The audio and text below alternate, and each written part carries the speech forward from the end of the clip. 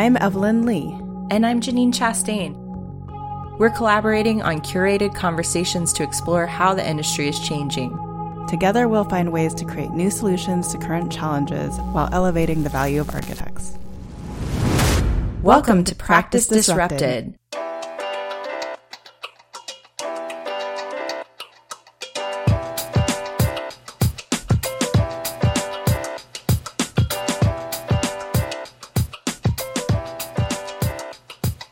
Hey, Evelyn. Hi, Janine. Hi, listeners. Welcome back to Practice Disrupted. Today's episode is focused on recreating your career in architecture.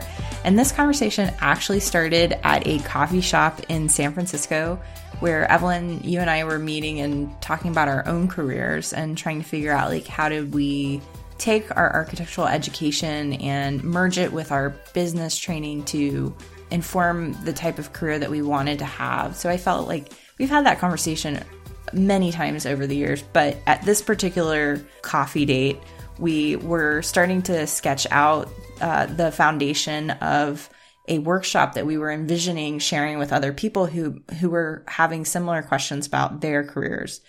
This idea actually became the foundation of the program that we pitched to the Women's Leadership Summit, and it successfully was selected. So we ended up getting pulled in to come and do a workshop, and we asked today's speaker, Laura Weiss, to join us. And together, the three of us developed this program focused on using an architectural education to essentially recreate a career, either in architecture or apply it to a career into another field. When we got to Minneapolis for the Women's Leadership Summit, we were really happy to find out that we had 2 days of workshops, and both days the rooms were packed with women who wanted to really talk and dive into these conversations with us.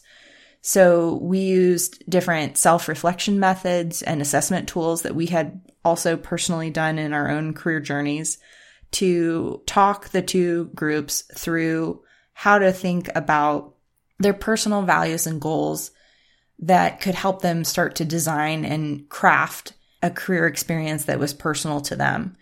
Yeah, and I don't want to isolate our male listeners on this. So I actually think a lot of the things that we developed for recreating your career in architecture, and something that I'm looking for developing and actually turning into some type of full-fledged online course on practice of architecture, is really meant for everyone. These tools are tools that everyone can use.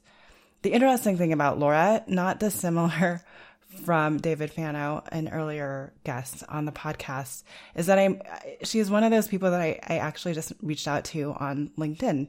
So for those of you who don't think LinkedIn is a powerful connector, here's 2 testaments to the fact that it is. And at the time when I reached out to Laura, I was looking for new opportunities, and we actually had several connections through public architecture. She started serving on the board the same year that I left to get my MBA. So our paths didn't cross over exactly, but it was enough of a connection to reach out and say, hi, I would love to have a conversation with you. She was also, if you looked at her profile, she transitioned out of her career as an architect and went on to work at IDEO, which I think a lot of architects who think about alternative career paths, IDEO is something as a company that continues to pop up on people's radars. So she had actually a very long and successful career as an associate partner and practice lead at IDEO. So after Laura and I had our first coffee meeting in San Francisco, I convinced her to apply to be a director at large for the Strategic Council at the AIA. And I actually also asked her to help me by moderating the Practice Innovation Lab in 2017.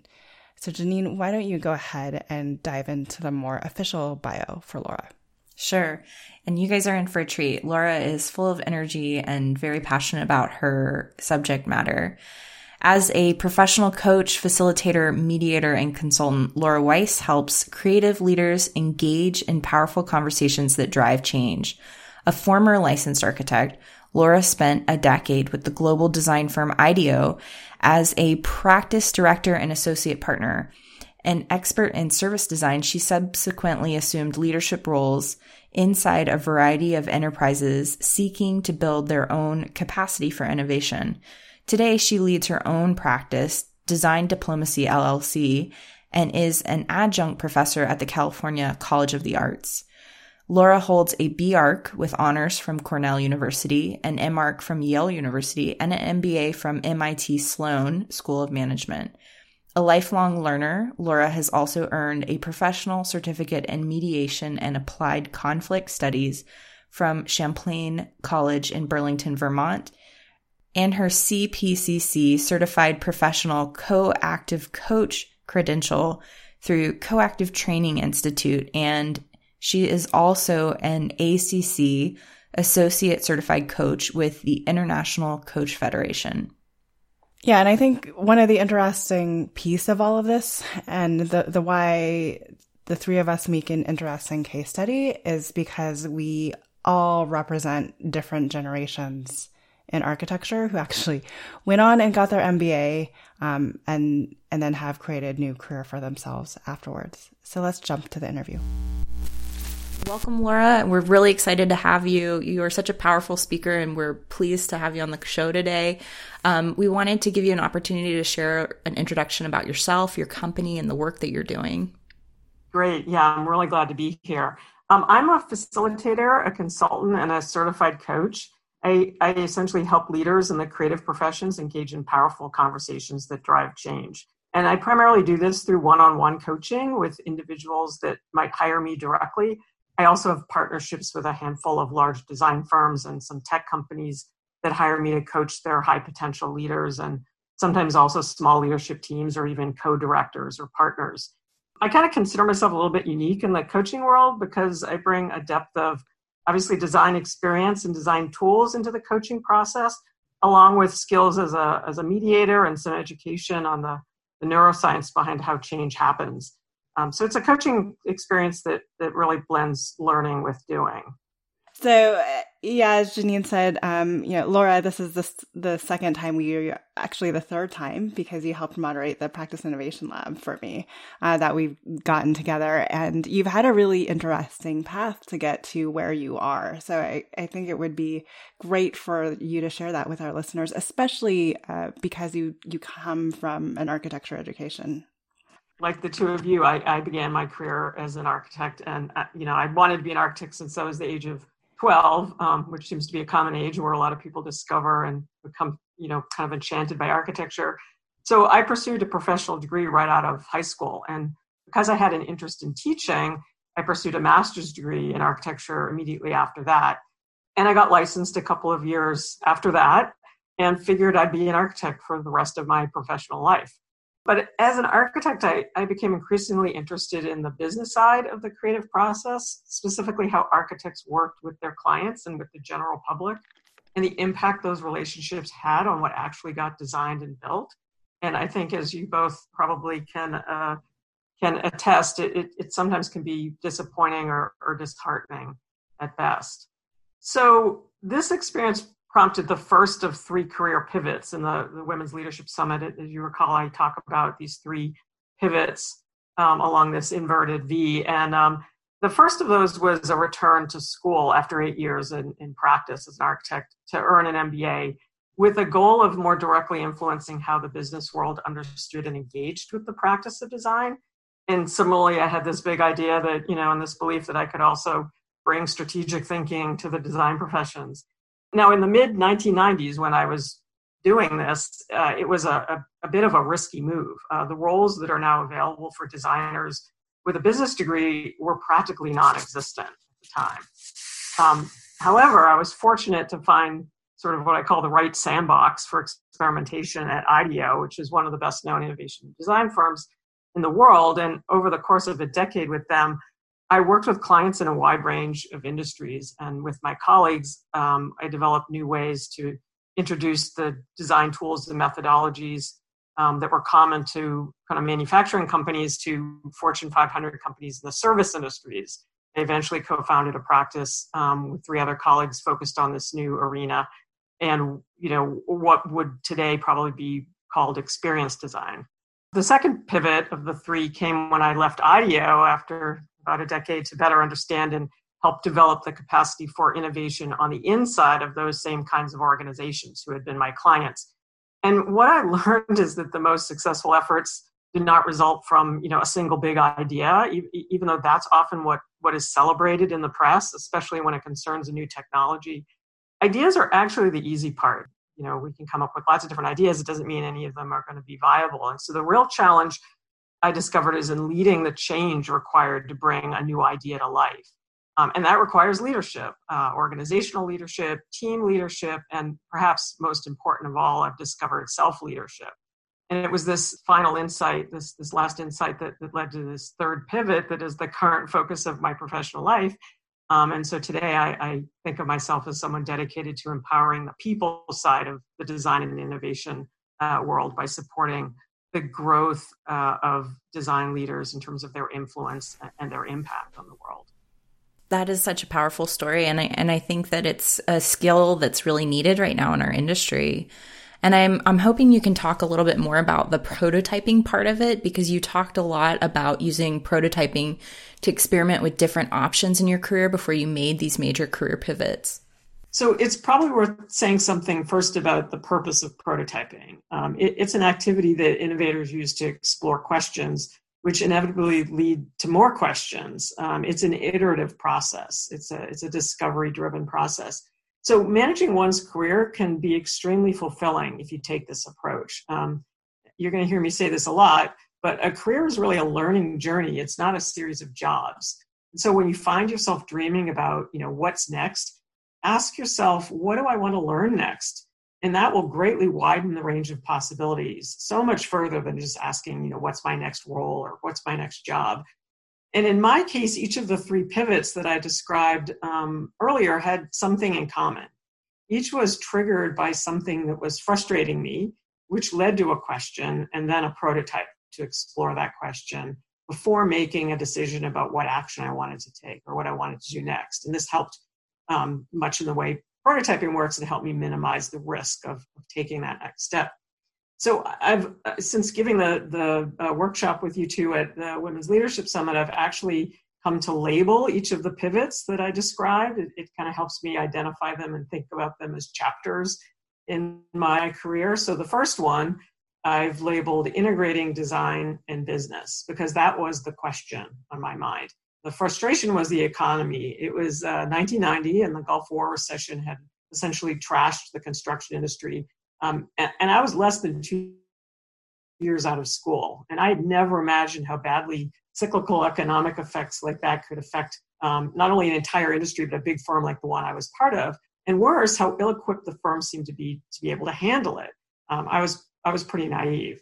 But I was also convinced that part of the problem was a disconnect I perceived between the value architects delivered and the understanding of that value by their clients. So that sort of became the question. And as a result, I started to think seriously about the business side. In other words, the client side of the design equation. I had taken a general management class as an undergraduate, which I really enjoyed. So I decided to prototype what it would be like to go back to school for a business degree. And so I enrolled in a non-degree executive education class at Harvard Business School, which was in my backyard. I was working in Cambridge at the time, and I had a very specific objective. If I did well and I enjoyed it, I would apply to business school, and that's essentially what happened. I refer to the second pivot as innovation on the inside. The frustration was the low success rate, relatively speaking, of innovation. Meaning much of the amazing work we were doing at IDEO, because this pivot happened as a result of my time there, that work never got to market. And it's worth remembering that these were the early days of service design. We were learning what that meant, and our clients were learning it as well. So the question for me was, what's going on inside of these organizations that's creating obstacles to implementation? And I decided to focus on an area that at the time was chronically underserved by design and where I thought I had a pretty good chance of getting a role there. And that turned out to be the social sector. This was about 2009, and nonprofits and design firms had yet to discover each other. It was also another recession, coincidentally or not. And And so I got an introduction to the founder of the Taproot Foundation, and the prototype I constructed was a pro bono consulting gig I did for them so we could try, essentially try each other on for size. And this eventually led to a full-time role there as a VP of Service Innovation. So the third pivot I call creative leadership because of what I observed at Taproot and in some other internal roles that I subsequently held in a wide variety of different kinds of organizations. Innovation is something that everybody seemed to talk about as a core capability that they wanted to build. But when it came time to prioritize resources or support resources, the focus always shifted back to sustaining the status quo, essentially protecting the core business. And this is sort of understandable because for a lot of publicly held companies or organizations that have shareholders they need to answer to, they need to perpetually lower the risk, and innovation inherently involves risk. So this was my frustration. And the question became, what's missing? Because these were otherwise very successful organizations who just couldn't seem to get out of their own way when it came to building an innovation capability. Not surprisingly, what was often missing, I discovered, was the structural and cultural means to drive change. And change happens through leadership. By this point in my career, I'd become a pretty adept facilitator and leader of all kinds of creative processes and workshops. And I started to get really curious about how to work with entities that avoided the most critical of creative processes, which is conflict. And I decided I wanted to get trained as a mediator. But before enrolling in a formal degree program, which I ultimately did, I found a local 40-hour certification program I could do on weekends to try it out at minimal cost. So that became the prototype. And I loved it. And that was ultimately what also connected me to coaching, which it will surprise neither of you to know. I hired my own coach before deciding to invest in my education there as well. So that's essentially an overview of how prototyping has served me well in guiding the evolution of my career. And Laura, you drew a diagram of these pivots to present during the Women's Leadership Summit, which I thought was really an innovative way to think about your career. So I was wondering if you could share what lessons you learned from taking that divergent path that you talk about. Yeah. And the diagram was the upside down V, right? So this idea of this ever divergent kind of path with no top on it, which is kind of interesting. But yeah, looking back on that journey I just sort of described, I had this interesting realization that every position I held since leaving architecture was essentially created for me. It was really weird and kind of mind-blowing. And I realized that was possible because, first of all, I took this prototyping approach and this very, discovery-driven approach, not really knowing what might be next. And I was able to do that because I was clear about what I was looking for, right? There was a learning experience or a hypothesis I wanted to discover or learn more about. In each case, I wasn't looking for a job. And as a result, I sort of was able to put myself in the right place at the right time. There's definitely some serendipity involved in all this, but, I think somebody once said, luck, I'm going to forget the phrase now, but it's sort of a combination of luck and experience, right? And another piece of it is having the courage to follow your instincts. We all have instincts. We all have things that we wish we would do or would love to do, but we oftentimes feel like it's too out there. It's too separate from what we're already doing, or we don't have the right experience. But, I took the clarity and the courage, and I think that's what's been able to, allow me to have a career journey that is happily divergent. Yeah, it's interesting to me that you talk about courage specifically, because I feel your last pivot actually happened fairly recently in your career. And I've actually been approached by a lot of people midway through their career that feel that they've dedicated so much time to architecture now. How could they ever consider doing something other than what they've already been doing? So, now that you've done career coaching and a self-assessment for yourself to gain more knowledge about your own journey that you talked about, what observations can you share from pursuing those experiences and the value of pursuing outside help, maybe to get that courage or get people over this thought process that they've committed so much time to one area that they can't make the switch? Yeah. And by the way, I had that the very first pivot, it was the hardest because it was essentially I was essentially walking away from, 7 years of essentially gold-plated education and, licensure, and I had taught at the university level and, 8 years of practice, and all that investment, how do you walk away from it? So I've been there. And my response to your question starts with sort of the idea that anything you can do to gain some self-awareness is sort of key. And that's going to sound a little bit wishy-washy. So let me explain how that connects also to what the beauty of coaching is. Self-awareness is at the heart of all effective leadership. It's very hard to be an effective leader if you don't understand what's really what you bring and what's going on with you, right? Yet we rarely take the time or rarely have the resources to get to know ourselves. It's also because it can be an extremely uncomfortable process, because there's just stuff we each have that, we kind of maybe want to let go of, or, it's no longer serving us. And coaching is actually an extremely powerful process to support this process. So first thing I'll say is never hire a coach who has never worked with a coach themselves, because they can't take you someplace they haven't been themselves. And coaching is right now still an unregulated industry. Anybody can hang out a shingle and be a coach. And unfortunately, some are more effective than others. So I always like to say that a good coaching experience that's worth pursuing focuses on the future. It has nothing to do with what happened in the past. That's more the domain of therapy. It's very future-oriented, and it's very much oriented on investing in your own natural strengths in order to grow and evolve. It's not about fixing something or backfilling your weaknesses. And there are 3 aspects of coaching that I think make it incredibly valuable and that also differentiate it from other helping services such as mentoring or therapy. And the first of these is collaboration. So the coach and the client work together essentially as partners, and they co-design a relationship in which the coach creates the space for the client to do this exploration that I've been talking about and pursue some specific goals. The second is learning. Again, a word you're going to hear me say over and over again. Coaching is an opportunity to recognize really what's most important in someone's life, and to get really curious about it and to explore things from new perspectives. So back to your question, Evelyn, about sometimes we just can't get out of our own way. That's usually a matter of looking at things through only one lens or through the default or familiar perspective. This practice of looking at things from new perspectives is incredibly powerful as a way to kind of get that kind of unlock to happen. And the third is action. Coaching creates a safe environment for experimentation and reflection, and incorporates accountability for taking small steps into the future.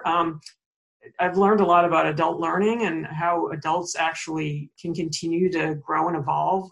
The idea of neuroplasticity, that everything is not fully baked by the time we're young adults. There is a lot of hard wiring going on, but there's also the opportunity to do some rewiring.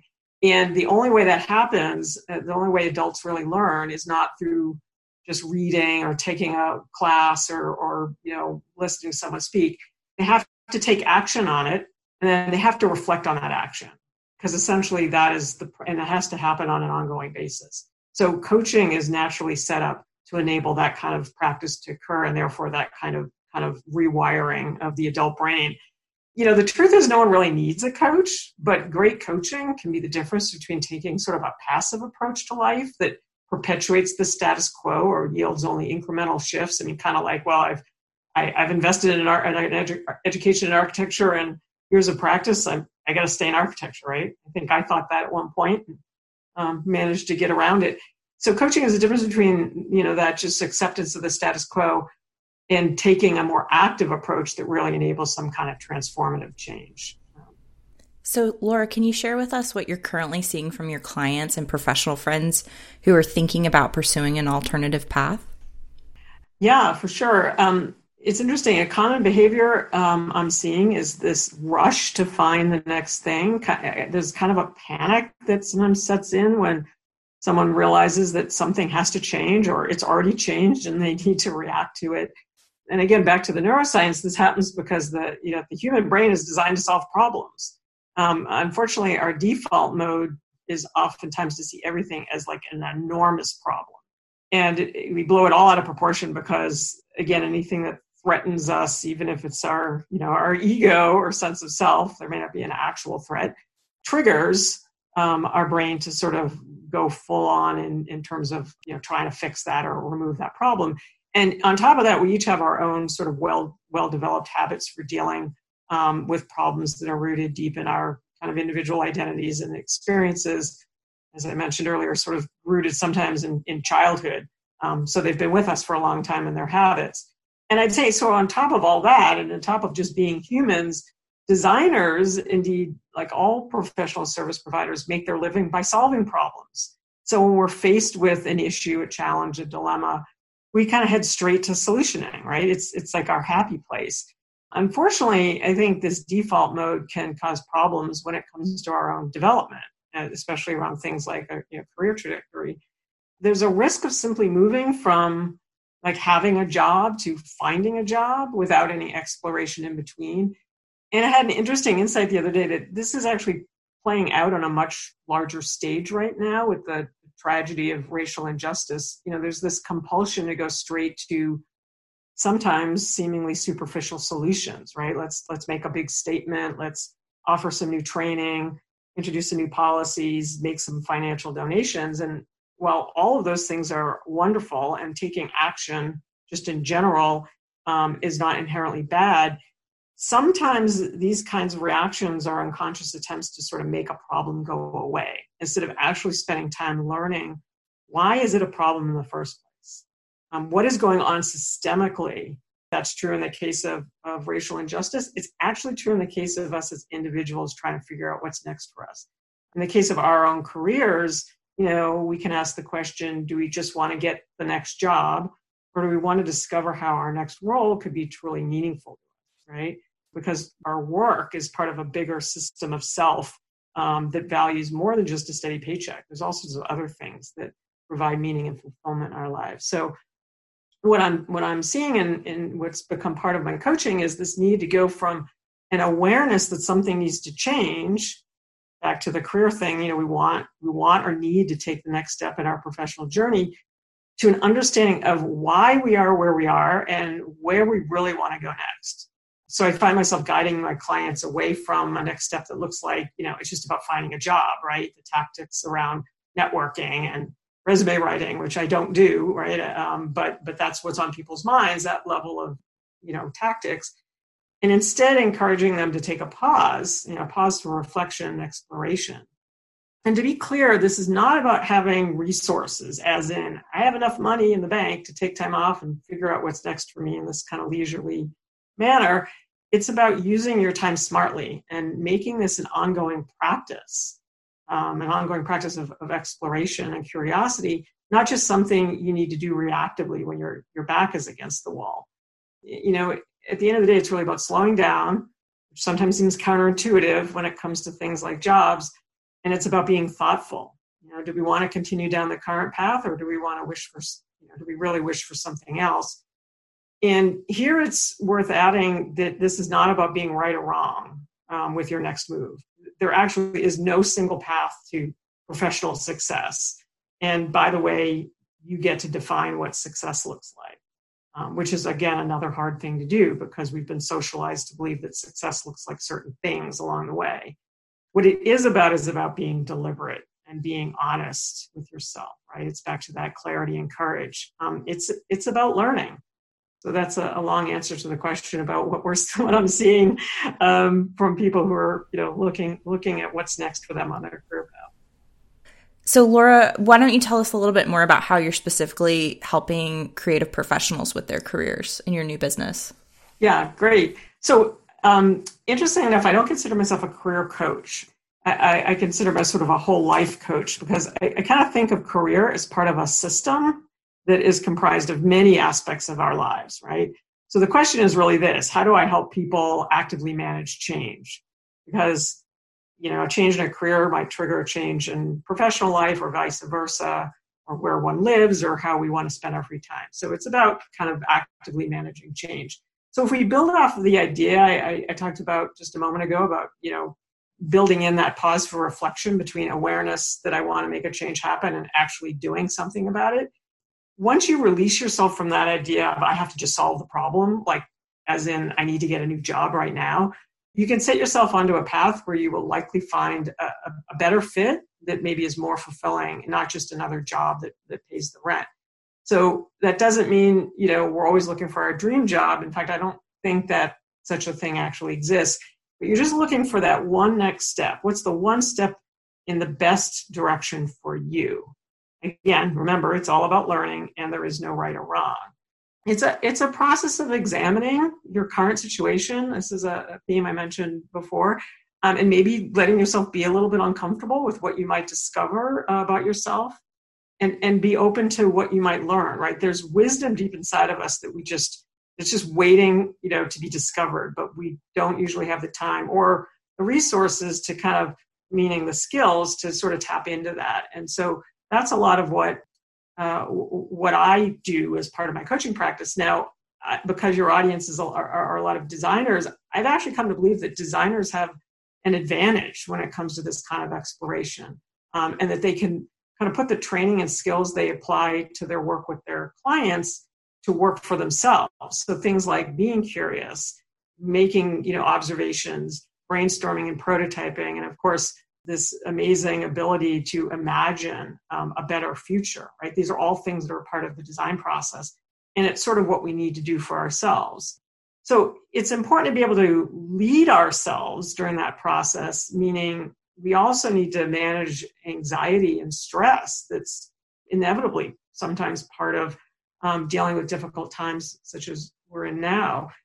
Because again, as I continue to geek out on neuroscience, I've learned that physiologically, if we are under stress, right, if the hormone cortisol has been released and is coursing through our bodies, it actually inhibits our ability to be creative and to think creatively because our body's in survival mode. And so the ability to learn how to sort of self-manage, calm oneself down is a part of this process also. And then I'll just add that, back to this idea of it's part of, shifting our perspective, right? Because that shift in perspective or taking a different mindset and looking at what's going on right now, especially during this time of extreme uncertainty where people have either lost their jobs or their jobs look like something completely different, or they're working from home with all sorts of other distractions, we can see all the problems with that situation, but we could take an alternate perspective and look at it as an opportunity, right? Ask ourselves from a place of curiosity, what's here for me now? What's possible in this world? Instead of living in the past, like, oh, it was so great way back when we could do X, Y, Z, or a fear of the future that we're assuming may or may not happen. The only thing you really have any control over is the present. And so I oftentimes will work with clients to take that alternate perspective, understand what's right in front of them right now, and will help with that immediate next step. Laura, it sounds really exciting what you're doing. And I guess we want to know, how can people get in touch with you if they want to work with you? And can you give an example of some of the stuff that you're kind of exploring right now with your work? Yeah, sure. First of all, people are always welcome to get in touch with me through my website, which I think are in the program notes. There's a form you can easily fill out, and I will set up a time with you to have a complimentary coaching session or just a conversation. Those are always available through contacting me that way. And I work with people on a whole range of topics, usually on this general topic of change. But as you point out, Janine, it's a lot of it right now is around career. So maybe by way of illustration, I did have an interesting recent conversation with a prospective client that maybe illustrates some of the themes I've been talking about on this podcast. And this individual came to me after only being out of graduate school for 3 years. He had a master's in architecture.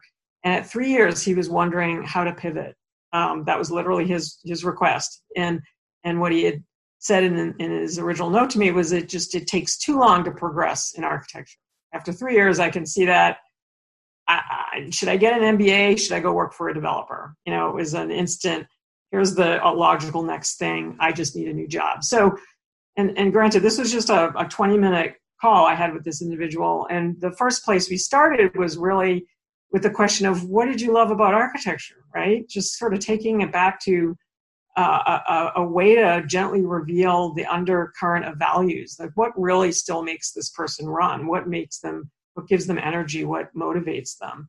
And it obviously, to have made an investment in architectural education, there was something about the practice or the discipline of architecture and design that's still there. So we spent some time talking about that. And then what is often, a lot of this is organic, certainly, and you're being highly responsive to what the prospective or current client brings up, right? There's nothing formulaic about this. But we shifted over from that point of what do you value to, well, what is your dream, right? If you could right now do the thing that is really calling to you, what would it look like? And that becomes sort of an interesting free-form, extemporaneous sort of description. But this individual had no hesitation, right? He had something in the back of his mind. We all do. Sometimes it's moved to the foreground and it's screaming at us like, this is what we want to do. A lot of the times we're holding it back, right? Because it doesn't seem possible. It seems too weird. I don't have the training for it, et cetera. But, getting that out there and getting the individual to articulate that is very revealing for them as well. And then you can do this shift, through the coaching of, instead of saying, well, how do you go, let's strategize how to get that job or that role. I shifted it back to this notion about, an experience. In other words, what's the next learning experience you need to be en route to achieving that dream, right? What's just the very next thing? Because this person had in mind something that wasn't too far afield from what they currently had training in, but it was different and it would have required some additional experience. And so all of a sudden, leaving them or bringing the client to a world of possibility is a huge part of what coaching does, as opposed to like, well, let's look at all the things that are not possible or all the things that are going wrong. It's the what is going right. What's possible from here, as I said a moment ago. And from that point, we can start to get very granular. This is where the action comes in, and actually articulate the purpose of whatever it is you're going to do next, right? With that goal of one step towards the dream. And it's not about income, right? There are a lot of ways to get income, right? And I don't say that flippantly. I know it's, job scarcity is a thing right now, but if you're putting income at the front of the line in terms of what it is that's driving you, you won't be driven by your values anymore, unless your value is, money at all costs. And that's rarely the case with most human beings. So it's about articulating the purpose of the next move. What do I want to learn in my next role? That all of a sudden becomes very actionable and very achievable, because then you can ask the question of, well, where do I go to get that information? Who do I know that I can talk to in my, what's right in front of me in terms of my inner circle, the people I have contact with, or even second degree contact with, that I can start that dialogue with. And it turns out this individual knew someone in the exact role he had articulated as their dream role for him. So it's sort of a matter of, a little bit of synthesis and connecting the dots, but all of a sudden, instead of it being this elusive, I've got to get out of architecture and I don't know what to do next. Again, that's the going straight to the end game. It's stepping back to sort of what is that first step? And you do that by understanding, what do I want to learn next, not what's the next job I need to have. So I started to think about this approach as allowing you to reset your career management strategy from one of moving away from something. Like, I got to get out of this job, I got to get out of this profession, I got to get out of this whatever, this firm, and reframing it, again, shifting the perspective to moving towards something.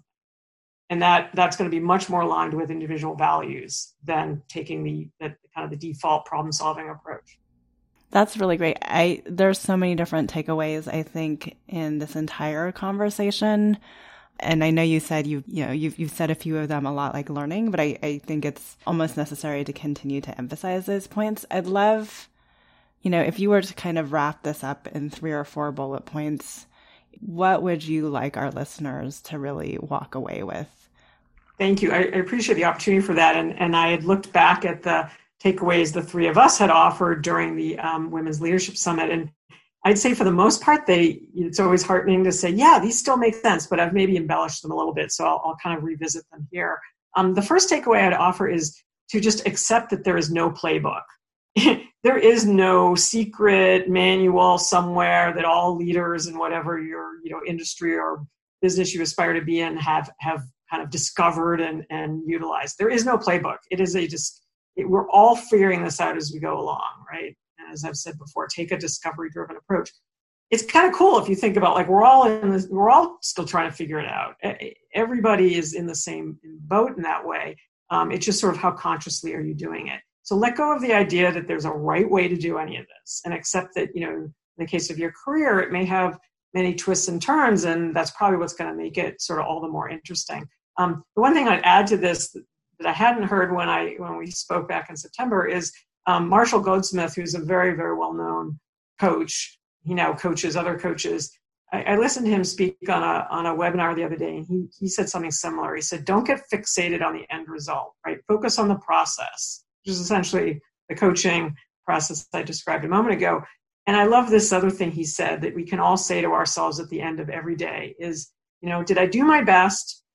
And can I just be at peace with that? Like, we're all just trying to do our best. So the second one is, again, a rearticulation of something I said earlier, is have purpose for whatever you do, right? Notice what gets your attention, what gives you energy. That's going to reflect an underlying value or values. And those are the things you should be focusing on or moving towards. You can also notice what drains your energy or leaves you frustrated, right? Because essentially those are things that are ignoring or trampling things that you value. That's why when I talked about the prototyping of my career, starting to recognize the frustration was a key to that, because there was something that was not aligned with what I was really meant to do. And that's why I said, for me, each pivot was preceded by a question that I was intrigued with that gave that frustration some purpose, right? The third thing, a takeaway I would say is, like, again, figure out the next thing, not the final thing, right? To use a metaphor, use a map, not an itinerary. You kind of know generally where you're trying to get to, but you know what? There might be a really interesting roadside stand along the way or detour you want to take. And that's the approach, not the I'm flying from San Francisco to Boston and I don't care about anything in between. Because at the end of the day, you really can't plan or think or strategize your way to getting what you want. You kind of need to live your way there. You need to experience things. And the only way you can experience things is in the present. So looking at what's available to you now is the key to this. The one I'd add that wasn't part of our session last fall is just be courageous and be compassionate. And the compassionate isn't just with other people. That's critically important, but be compassionate with yourself. Again, we're all just doing the best that we can. Laura, that's a really great place to land on courage and compassion.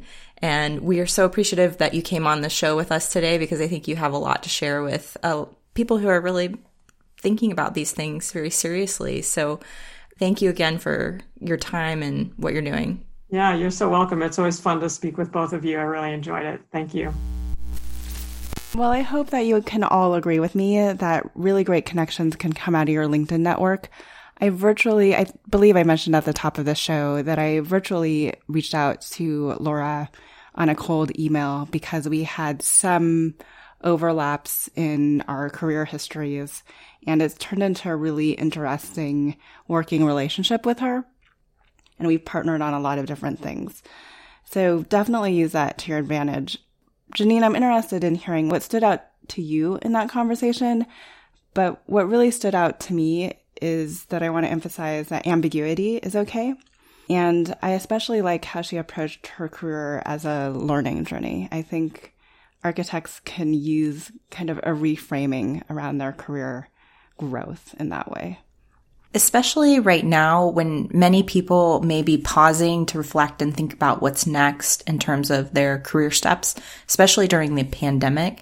Laura really shared some excellent insight about what she's learned from her journey of being okay with ambiguity and adapting the skills of problem solving into figuring out what's next for her career. I think she's a bit of a trailblazer, to be honest, in what she's been able to achieve with her career. I want to point out, though, that it's not easy being an outlier, but it can create new opportunities that didn't previously exist. So when Laura mentioned her time at IDEO, when she was actually creating new business lines for her, she was combining her business degree with design long before it became commonplace or the cool thing to do, right?